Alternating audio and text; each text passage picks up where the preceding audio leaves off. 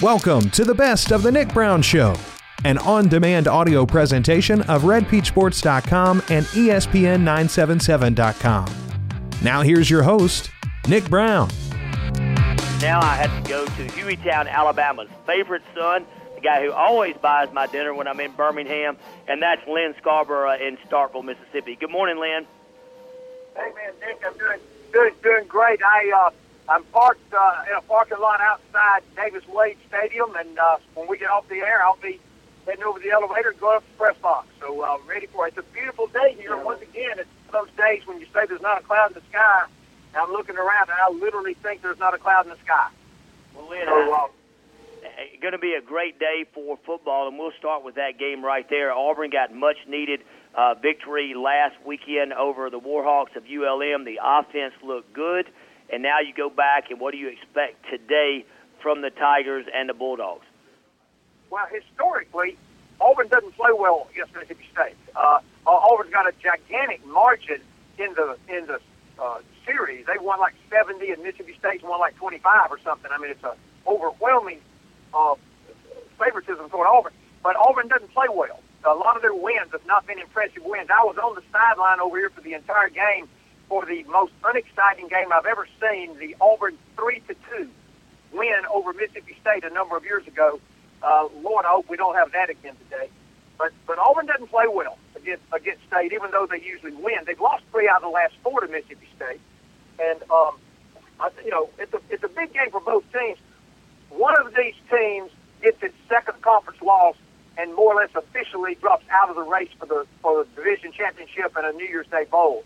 The winner has only got 1 conference loss and still, technically is in the race and is in a position to probably get a pretty good bowl bid.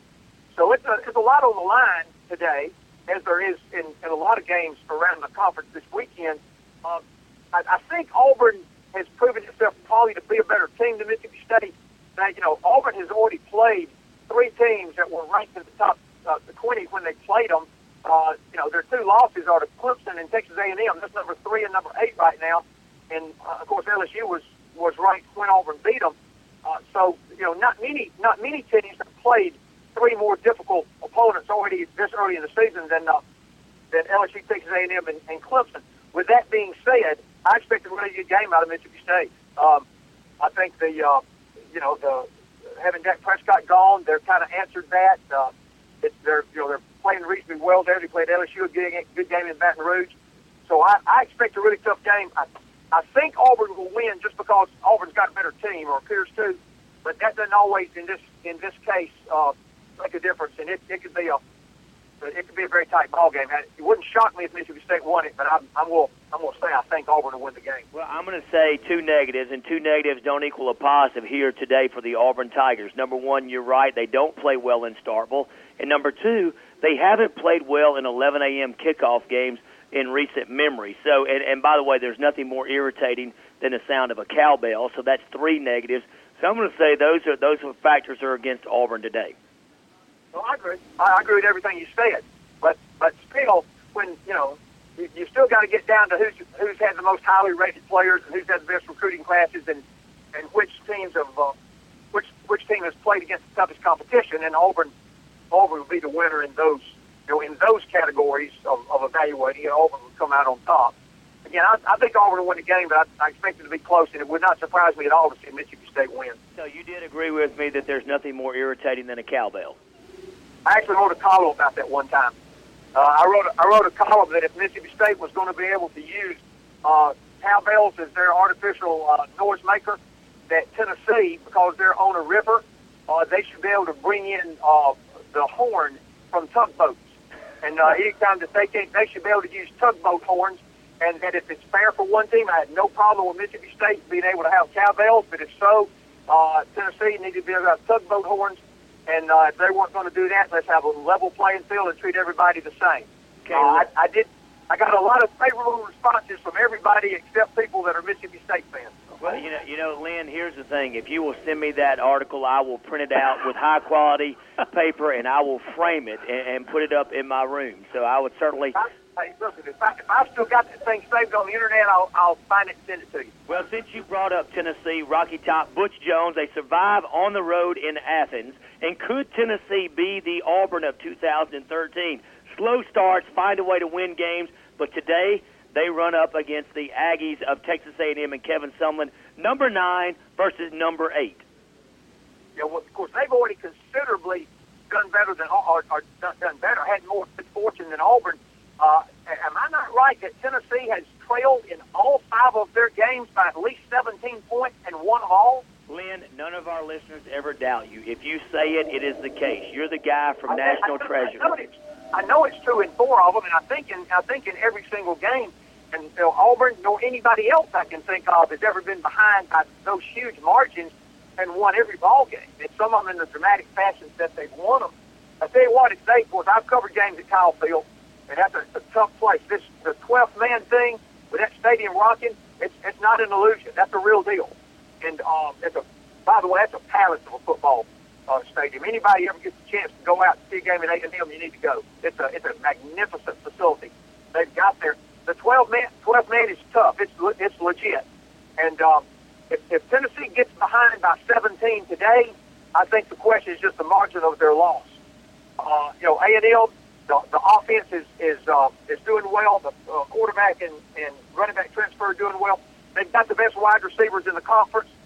You can make a case maybe the best overall group in the country with Ricky Seals-Jones and Stevie Knoll and those guys. And then they probably got the 2 best defensive ends on one team in the country. Myles Garrett, probably the best defensive player in the whole United States. And because you have to spend so much time on him, that the defensive end on the other side of the ball, other side of the line, plays well too.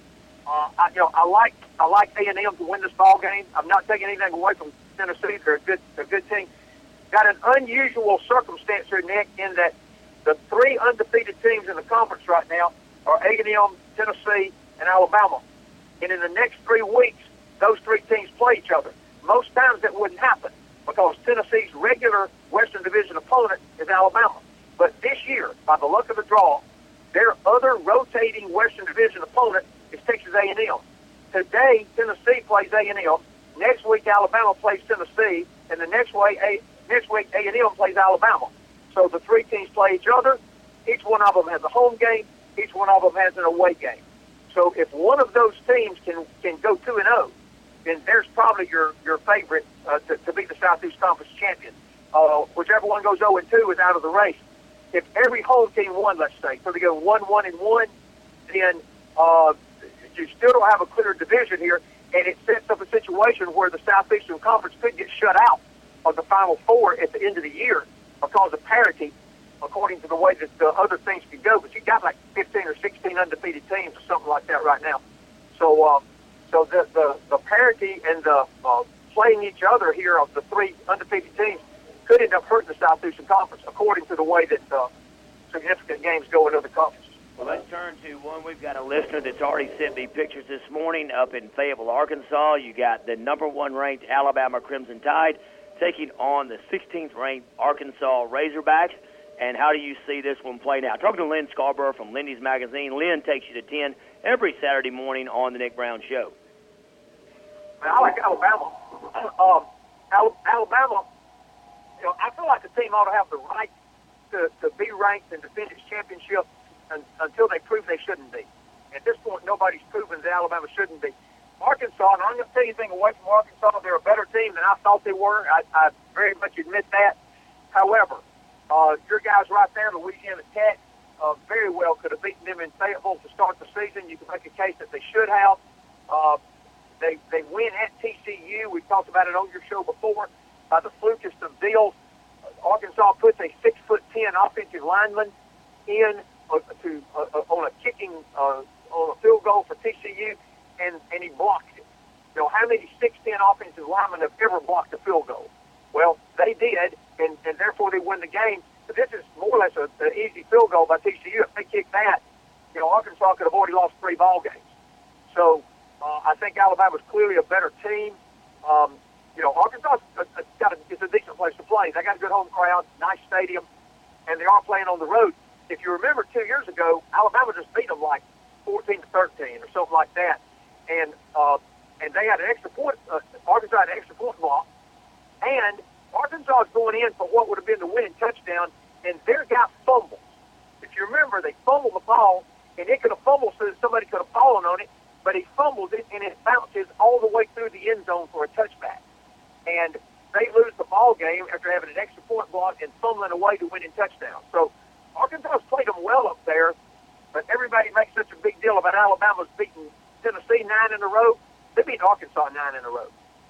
So, will this be the day Arkansas turns that around? I really don't see it. It's still an Arkansas team that, has a new quarterback and replacing their tight end, replacing their running backs, and, I think Alabama's too strong for them. It would, a minute ago I said it wouldn't surprise me, wouldn't shock me if A&M, if Starkville over here, Mississippi State beat Auburn, it would shock me if Arkansas would have beat Alabama. All right, I'm going to turn to, and it's funny that you say that because the Donut Man on the show is a Mississippi State fan, and I've got a Mississippi State fan and an Ole Miss fan in the house, and certainly he needs to keep Chad Kelly away from high school football games. I don't know if you had a chance to see that last night. Was that not unbelievable? It was unbelievable, I tell you. Chad Kelly, who has done a few things in the past that he shouldn't have done, and it looks like he's cleaned his act up, so all he does is go get involved in a brawl at a high school game. Give me a break, but that's another story. Well, I want to tell you real quick, we got several other games to talk about, but I want to just for a minute touch on a stat that you made me seem smarter, which that's what you are when you listen to Lyn Scarbrough. Lyn takes you to 10 every Saturday morning. You were so prophetic on the 444.8 yards allowed by Western Kentucky and Louisiana Tech that certainly I told everyone in the stands, and I gave you credit to half the people that I talked to. The other half, I claimed it as my own fact. But, boy, certainly saw a thrilling. You talk about the 3-2 game, and that's what we were talking about this morning. You watched the 3-2 game in Starkville and was bored out of your mind. I watched a 55-52 game at Joe IA Stadium in Ruston, Louisiana, and certainly enjoyed every minute of it. Hey, I'm gonna give you and I a little credit, too. Anybody in the audience that listened to the Conference USA report on Thursday afternoon, we nailed that ball game, Nick. We took Louisiana Tech to win the game in a close one to stop Western Kentucky's streak, to get Louisiana Tech right back in the conference race, and we even made fun of the over-under, which I believe was at 54? 65. Yeah. 55. And I think what we said was that was either going to be the halftime line or it was going to be the line, the score, or the score for one team. But I think there was like 52 points scored in the first half, and both teams almost scored 55. So we missed a lot of them, but we pretty well nailed the Louisiana Tech Western Kentucky game. Yes, we did. And now I want to get to we're going to talk about Georgia and South Carolina, but I know you have a lot of strong opinions on this next one, and that's LSU at Florida. That game has been postponed. Lyn, I want to just ask you this question because it looks like your idea of buying out the Presbyterian and South Alabama game is not going to be a reality. And I don't blame LSU. I don't blame Florida for not wanting to come to Baton Rouge. I don't blame LSU for not wanting to play on November 19th because they've got a game with Texas A&M on the 24th. Should the commissioner have taken a stronger stance on where this game was going to be played? And I ask you this question. If LSU runs the table and beats Arkansas and Ole Miss, at that point after those two games, I think LSU should reconsider playing that game with Florida on November 19th. Here's the problem I have with it, Dick. Okay. And I've talked to several people about this, and I'm not going to name who, but I talked to somebody that's associated with LSU that's pretty, inside on this because I wanted to get the LSU take before kind of finalizing my opinion. You always want to err on the side of caution.